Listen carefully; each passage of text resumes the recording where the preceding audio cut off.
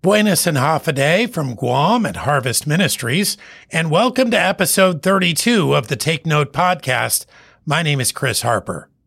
Every weekday on Take Note, the radio program, from 5 to 6 p.m. live, we discuss a theme or topic from the Word of God between songs. This podcast version features the topic and outline of one of our favorite programs from the previous week, minus the music. These few minutes together are helpful for those who may have missed a portion of the radio program, or for anyone interested in learning more from Scripture. We click publish every Wednesday and Friday evening, Island time, and today we want to ask you to take note of James chapter 2, verses 14 through 26. We're going to address a passage today that could be confusing. If we were just to take a few words from this section, forgetting what we know about the rest of Scripture, or failing to take into account the context, we could come away with some wrong conclusions. That's why we're looking at 12 verses today. They tell us about the kind of faith that is saving faith, and the kind of faith that is dead. Today, without works, our theme from James chapter 2, verses 14 through 26 on the Take Note podcast. Based on what this passage tells us, a man can say he has faith, but it's the wrong kind of faith. It's not backed up by reality. There's nothing confirming that it is saving faith. It's the kind of faith, actually, that the demons have. They believe there is one God, but this is simple affirmation of fact. It's what the passage calls dead faith. It's a faith without works.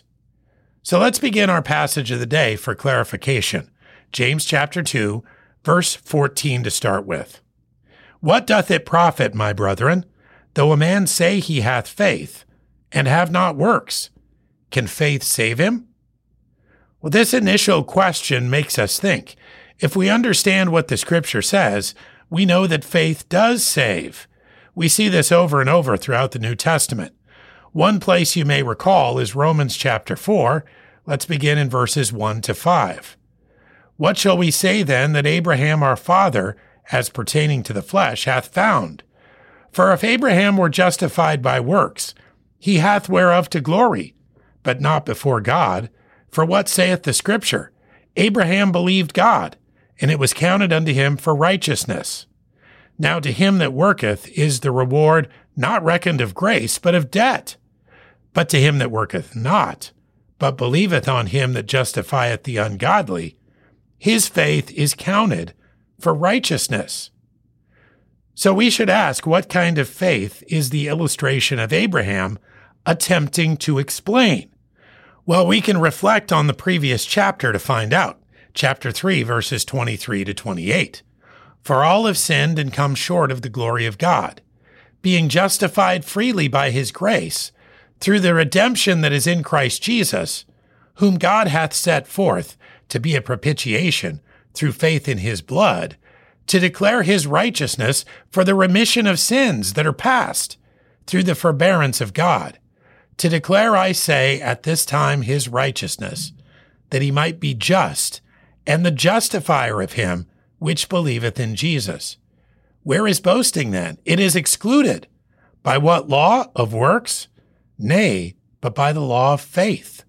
Therefore we conclude that a man is justified by faith without the deeds of the law. So we're talking about saving faith, faith that justifies us before God, that makes us right, righteous, and acceptable before God through Christ alone.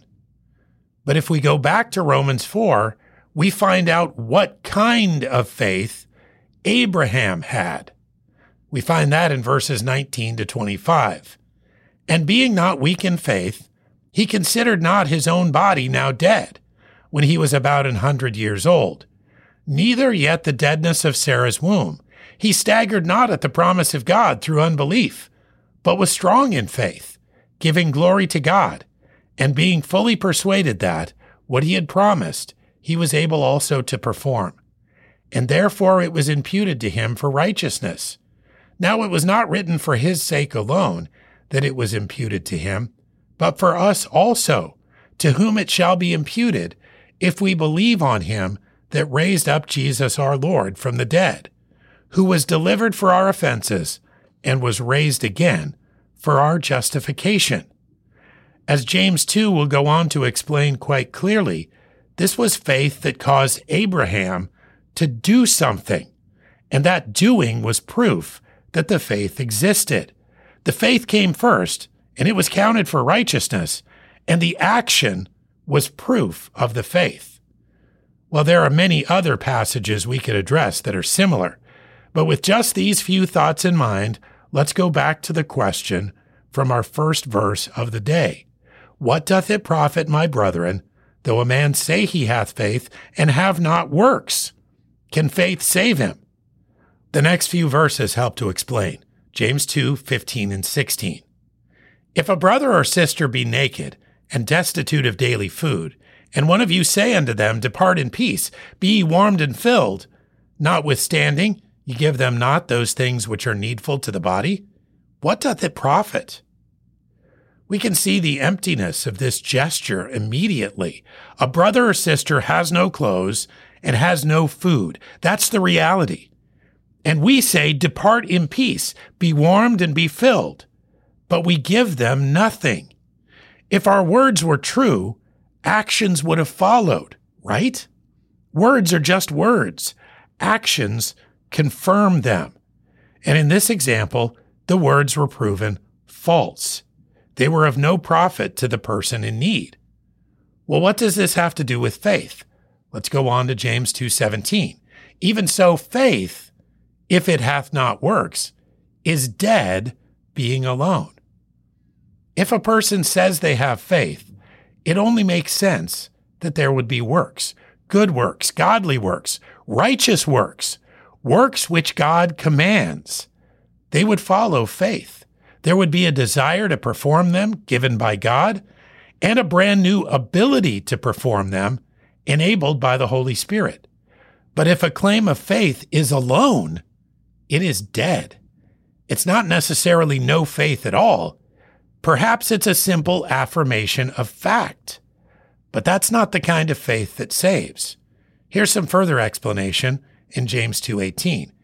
Yea, a man may say, Thou hast faith, and I have works. Show me thy faith without thy works, and I will show thee my faith by my works. Works could never be, will never be, sufficient to save. They are a result of saving faith. They are evidence that faith is present. They reveal that saving faith exists within a person. Let's go on to verses 19 and 20 of James 2. Thou believest that there is one God. Thou doest well. The devils also believe and tremble. But wilt thou know, O vain man, that faith without works is dead? Now we get to the heart of the issue. This is obviously the wrong kind of faith. Faith, yes, but it's just an affirmation of fact. Even the demons affirm facts, but their works tell the story. They do not ever do what God asks. They rebel, they disobey, they fight against God. So we're to take note that this kind of faith, faith without works, is dead. Now to the example of Abraham from James 2:21 to 23. Was not Abraham our father justified by works when he had offered Isaac his son upon the altar? Seest thou how faith wrought with his works, and by works was faith made perfect? And the scripture was fulfilled which saith, Abraham believed God, and it was imputed unto him for righteousness, and he was called the friend of God.